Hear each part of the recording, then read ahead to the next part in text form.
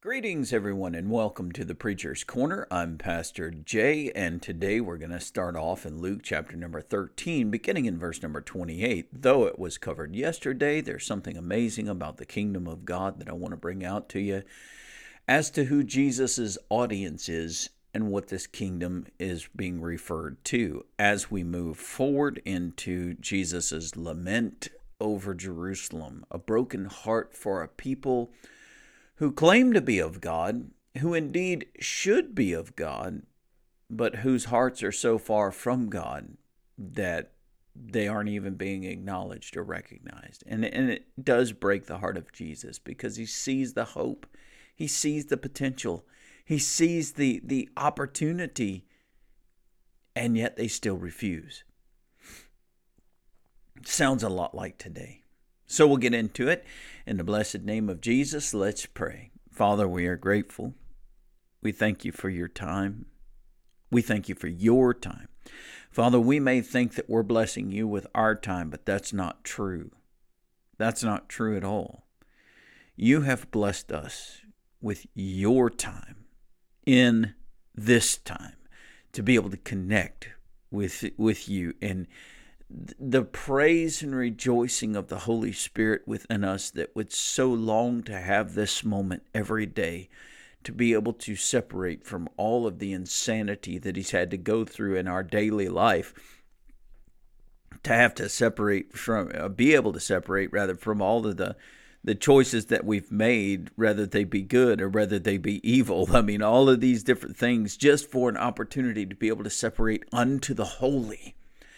Separate unto the perfect word of God in this moment, that we study these things, that we could glorify you, that we could honor you, that we could be faithful to you through the Spirit in Jesus' name.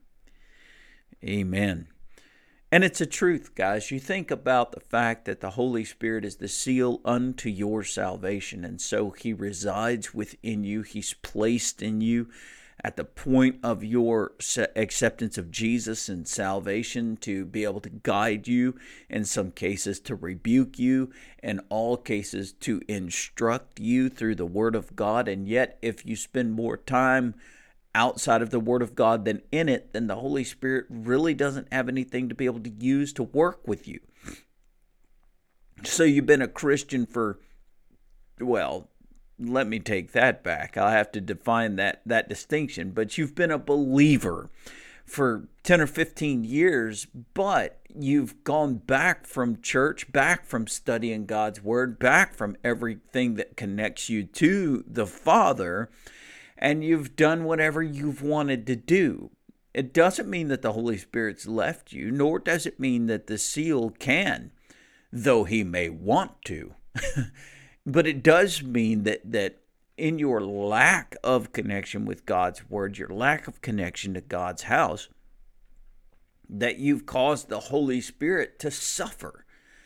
Because the one person, the one thing that the Holy Spirit desires more than anything else is God's Word, is a connection to the Father and the Son, because he is part of that blessed and holy Trinity, and they are one, and he wants to have that communion with the Father and the Son. And what happens is that when we suppress that communion because we do not pray, or we suppress that communion because we do not study God's Word daily, or we do not go to the house of God and meet with the saints of God, rejoicing in the work of the Father, in any of these cases we neglect those things, the end result is that the Holy Spirit within us suffers. And he suffers daily sometimes. And that ought to break our hearts.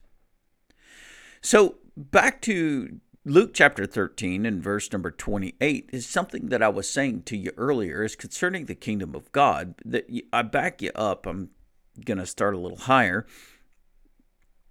Verse number 25 of Luke 13 says, when once the master of the house has risen up and has shut the door, you begin to stand without and knock at the door, saying, Lord, Lord, open to us. And he shall answer and say to you, I don't have any idea who you are.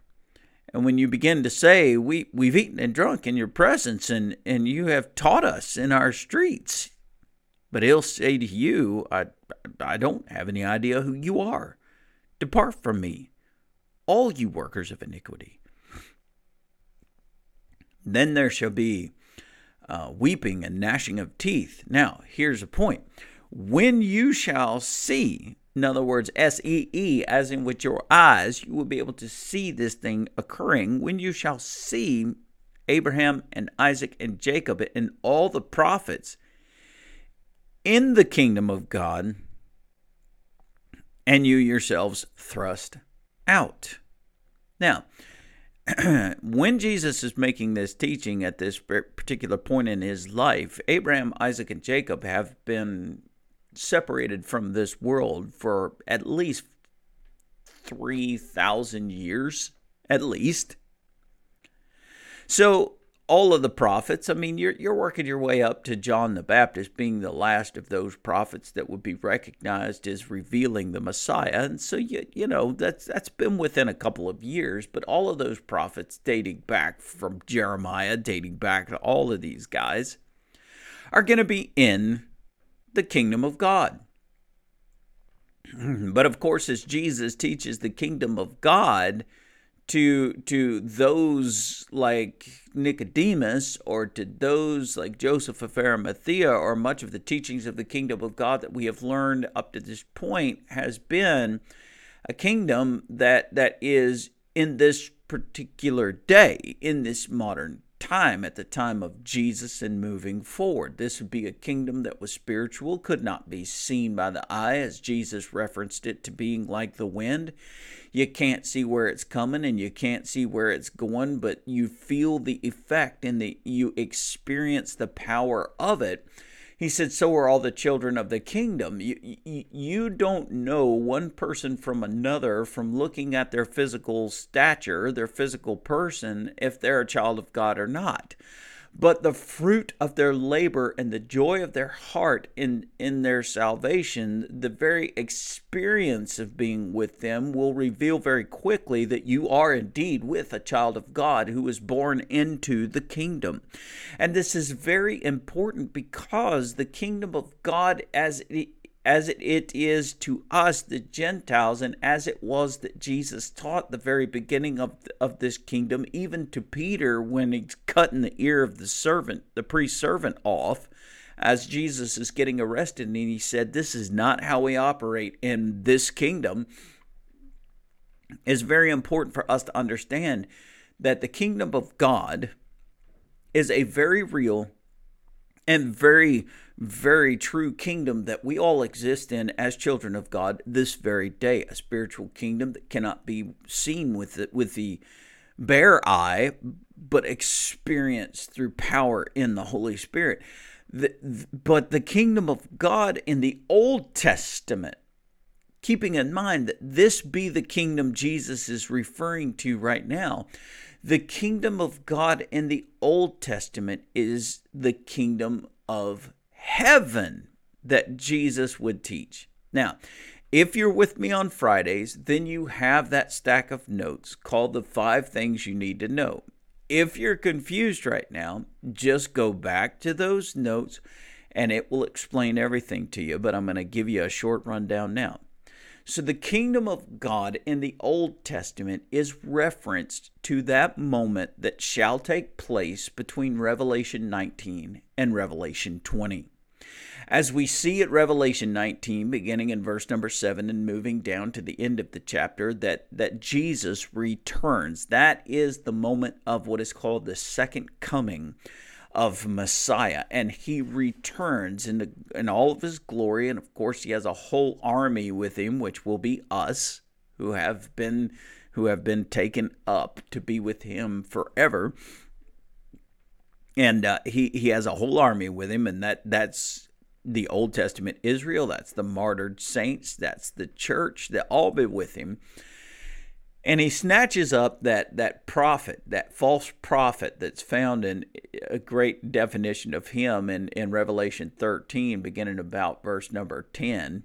He snatches up that old false prophet, and he snatches up that Antichrist. He's Revelation 13, verses 1 to 9. And he throws them alive into the lake of fire at the end of Revelation 19. At the beginning of Revelation 20, Satan is locked up by an angel sent on task from God. And for 1,000 years, Jesus is going to rule and he's going to reign on this earth, as revealed from verses 1 to verses 10. He's going to rule and he's going to reign.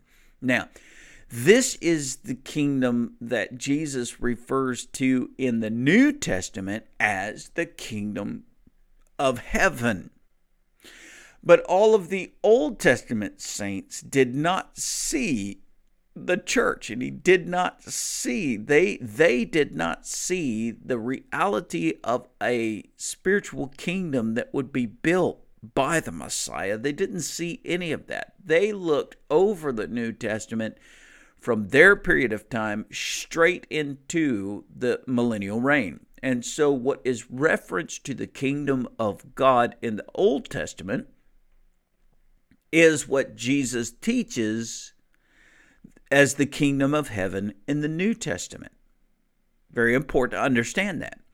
And the people that Jesus is speaking to right now in Luke chapter 13, the people that Jesus is teaching are his disciples, are his apostles, are those people that are Hebrew and understand what the kingdom of God is from the Old Testament perspective. And that's exactly what he's teaching on right now. So as you see the kingdom of God here in your heart, in your thinking, because of your studies, you now understand that Abraham, Isaac, and Jacob are not in the spiritual kingdom of today because they're up in heaven. They've been delivered unto the throne room of God at the resurrection of Jesus. But they will be returning to this earth when Jesus comes back in Revelation 20 for that millennial reign. They will be returning in the kingdom of heaven. And so all of the people around Jesus in Luke chapter 13 readily understood what Jesus was saying here when he said kingdom of God, because they understood that it would be that future kingdom of the Messiah that would be coming. What they didn't realize is that it wasn't going to happen now, because everybody believed that Jesus was Messiah. So as he teaches that the kingdom of God is at hand, or he teaches that the kingdom of God is coming and all of these guys are going to be returning, everybody gets excited in this period of day because they're expecting to see all of their loved ones. They're expecting to see all of their patriarchs. They're expecting to see all of their heroes of the faith that will come back with Messiah when he rises to his kingdom, and they're thinking that it's going to be happening really soon. So they're all thrilled to pieces. But that's not what Jesus said. They missed it, and we miss it. So, my goodness, what in the world is the Lord going to do when all of his children miss it? But understand this. You're dealing with a millennial reign. And this is pretty important. He says, there shall be weeping and gnashing of teeth when you shall see. Now, those who are separated unto Sheol, those who are separated from the pits of hell. Now, remember, he says, but I shall say to you in verse 27, I don't have any idea who you are. Depart from me, all you workers of iniquity. He would say, depart from me, all you. Well, they must have been cast into hell. Keeping in mind that Jesus is talking about the disciples, he's talking about the apostles that are right there that have denied him, maybe that may have been ashamed of his message or ashamed of him. He said, there shall be a weeping and a gnashing of teeth when you shall see. Now, folks in hell cannot see the events that are happening on the earth. Folks in hell cannot see the events that are happening in heaven. Folks in hell can't see anything but the suffering that they currently endure. But Jesus is saying you're going to weep and you're going to gnash with your teeth when you shall see. And the reality is that these folks, though they've been rebellious, as revealed in Luke chapter 13, if they be in hell, they wouldn't have an opportunity to be able to see it. But Jesus is saying that you will have the opportunity to be able to see it, so they couldn't be in hell. When you shall see Abraham, Isaac, and Jacob, and all the prophets, where? In the kingdom of God. But you thrust out. Now, this is the very key, is that if you were put in hell in that thrusting out, you wouldn't see these guys in this kingdom. But the reality of being thrust out is the understanding, and this is kind of a frightening concept. It goes right along with Revelation 22, with all them folks that are standing outside the gate that can't come in, is that the return of Christ, and this is just looking into the Word of God. I'm not saying this is 100% because we're dealing with events that are taking place at a future period of time that nobody knows. But we consider these things because Jesus taught these things, and it's certainly has one of many ways to be able to look at it, and I rejoice in being able to sift through and feast upon all of the possibilities in what I may personally believe. Now, a lot of people would just like a Crayola Bible. A lot of people would just like it simple. Just give me a coloring book and let me just color. A lot of people would love for you to just tell them what it says, and they say, oh, okay, that's what it says, and they just go on with their life. But that's not studying. That's not digging into the things of God and becoming intimate with God's Word, becoming intimate with the Father Himself. That's not asking God the questions and digging and saying, I want to know you better. I want to know you more. Impact my life with His Word. You see, if we're looking for the simple road, unfortunately, we're probably going to find it. But that's not learning. That's not understanding. We need to dig. But think about this. Think about this. He says, you're going to be thrust out when these things take place. Is it possible that there is a whole crew of people, because of how unfaithful they've been, how faithless they've been, though God had saved them, that's God's prerogative, and He keeps His promises regardless of what man does on his end. But that you would have to face this scenario that you being the unfaithful would be literally cast aside even in heaven. That while all the rest of the saints would return to serve the Lord in the kingdom of heaven, you would be kept in some obscure area there in the throne room of God as separated from those who served and those who were serving because you did nothing.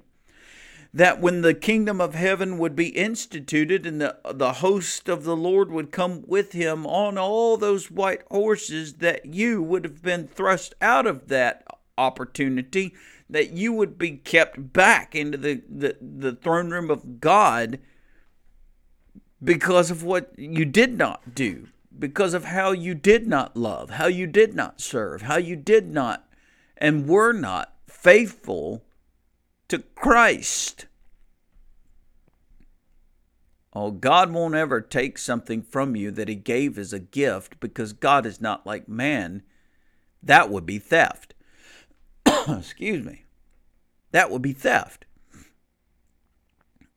But God does not have to be equal. Like, we have this whole idea in this world of equality. Everything's got to be equal. Everybody's got to get a trophy. Everybody's got to be praised alike. No one can be better than anyone else in our society, and we've killed ourselves on that.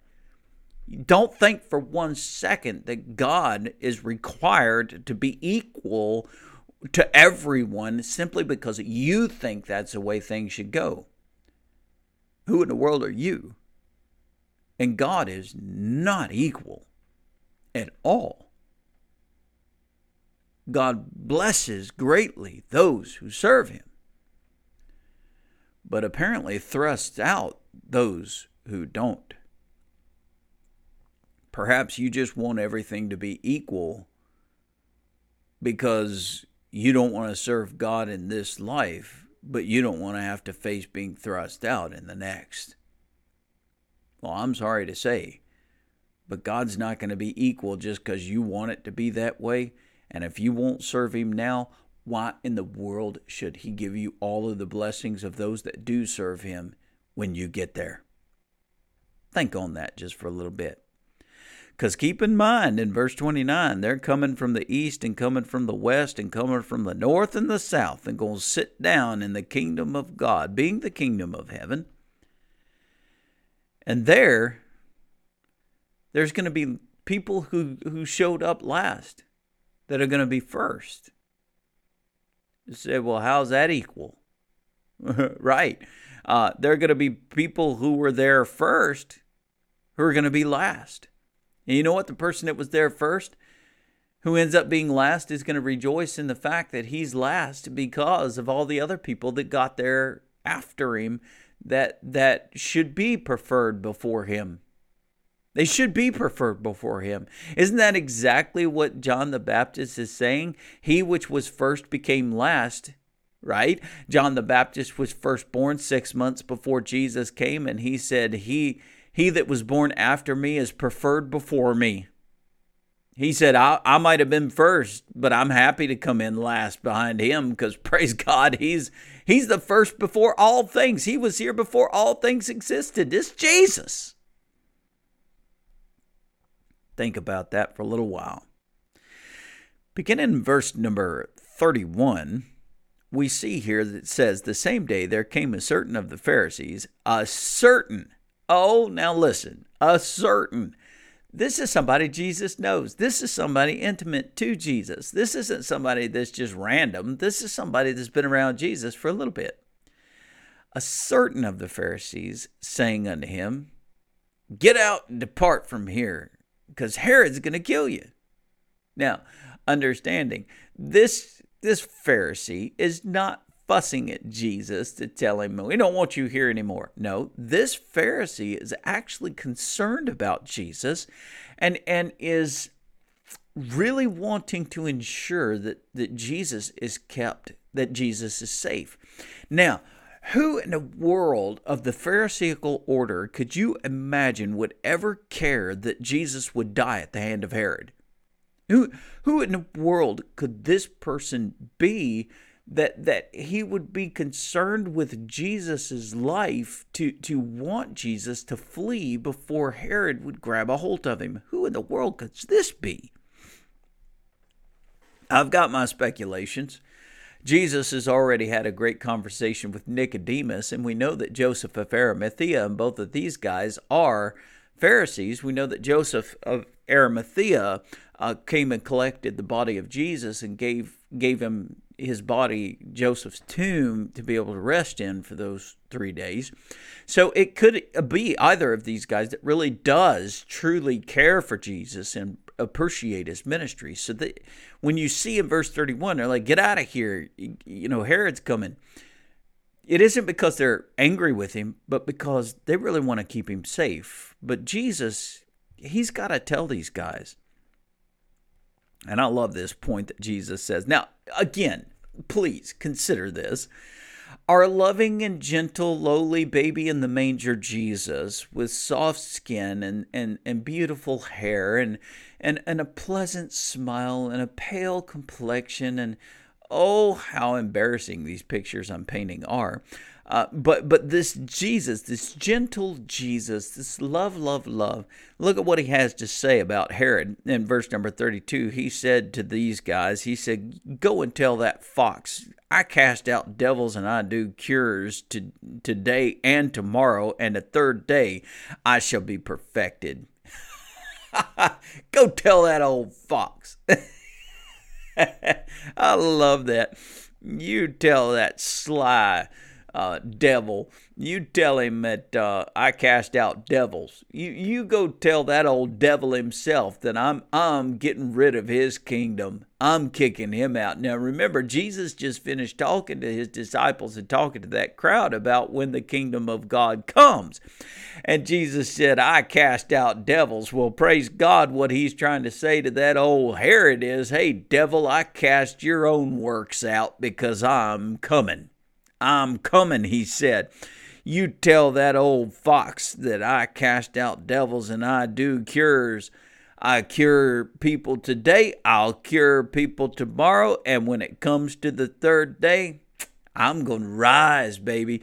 Oh, how beautiful that is. But he goes and he says, now this is a whole message that Jesus said to Herod, essentially through these Pharisees. He said, nevertheless, I must walk today and tomorrow and the day following, for it cannot be that a prophet perish out of Jerusalem.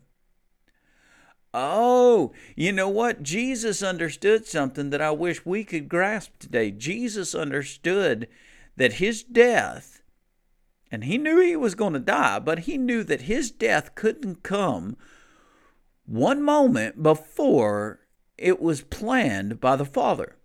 Jesus knew his death would have to happen in Jerusalem, that it couldn't happen where he was on the outskirts of Jerusalem as he was heading to it.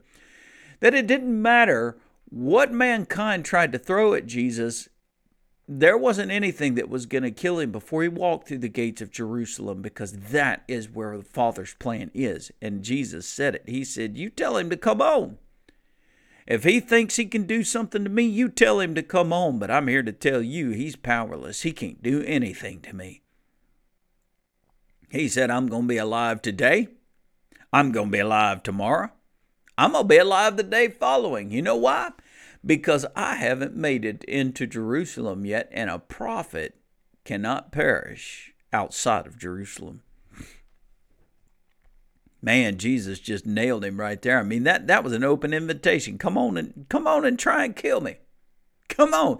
You know, if you had that level of tenacity, if you had that level of faithfulness to God and literal courage to be able to look the world in the eye and face to face and say, come on, what you got?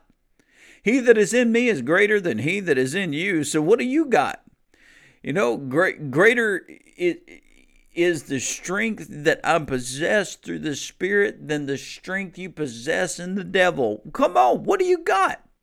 Praise God, I'm going to share the gospel with you, and you can't touch me until it's the Father's will, so you're just going to have to grind your teeth and wish that I could be killed, because I ain't stopping until my Father calls me home, and there's nothing you can do about it. Imagine if we had that level, that kind of courage to proclaim the gospel. Would that be powerful, wouldn't it? That'd be powerful. And so he goes, and this is the lamentation. This is the weeping of Jesus as he looks to this people. And he cries, "Oh, Jerusalem, Jerusalem, which killeth the prophet, and stones them that are sent unto you. How often would I have gathered your children together as a hen doth gather her brood under her wings, but you wouldn't. But you wouldn't. Behold, your house is left to you desolate.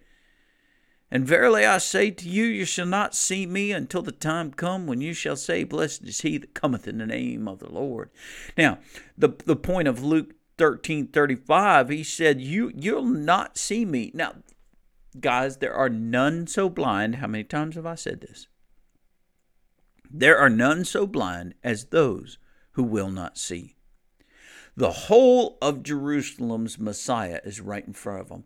The whole of Israel's Messiah has been with them these 3 years. The whole of God's chosen people have seen the Messiah, and yet they didn't see him. He was right there, and yet they couldn't tell it. They couldn't see him, and no connection to him. And Jesus said, you shall not see me, even though he's right there. But the truth is that the best place to hide is in plain sight, isn't it? Most of the time when you lose things, it isn't because you hid them from yourself. It's because you left them in a plain, just a place that is plain to be able to see. You frantically look for this thing because now it's been called upon to be found, and you look for it. It's right there in plain sight. But you look everywhere but the plain sight places. And when you're flustered and it's all over, there it is.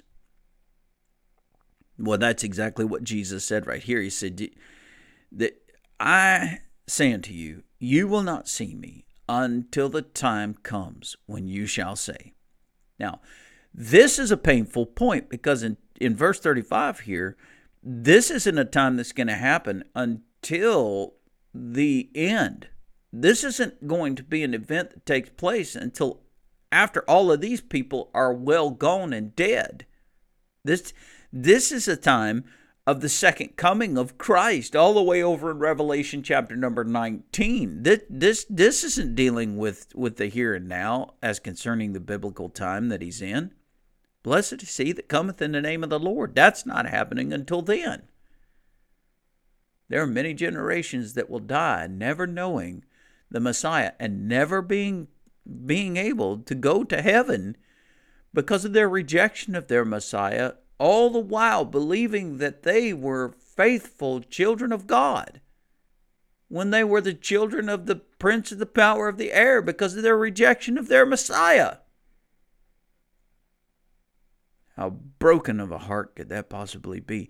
And that is what's so important about the work that the Messianic congregations, the Messianic Jewish congregations around us and in this world today, that is what is of the utmost of importance of their labors. And we, as believing Christians, ought to be uniting with these Messianic congregations and helping them and working with them, and because the very people that they're reaching out to above and beyond the Gentiles is the very people that the church should have been reaching out to this whole time that has been neglected, and that is the Jews, the chosen people of God, who, if they do not hear the gospel of the kingdom and they do not hear the message of Messiah unto salvation, will be separated from God for eternity, just like us Gentiles. And there is no time to waste.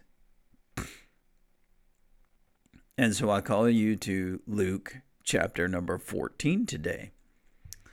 And in Luke chapter number 14, we're going to begin in verse number 1. We're going to read down to verse number 6. And wouldn't you know it, Jesus comes back into yet another Sabbath day. And what does that spell for Jesus but another opportunity for the Pharisees to come after him? So let's take a look at it. It says, and it came to pass in verse number 1, as he went into the house of one of the chief Pharisees to eat bread on the Sabbath day, that they watched him.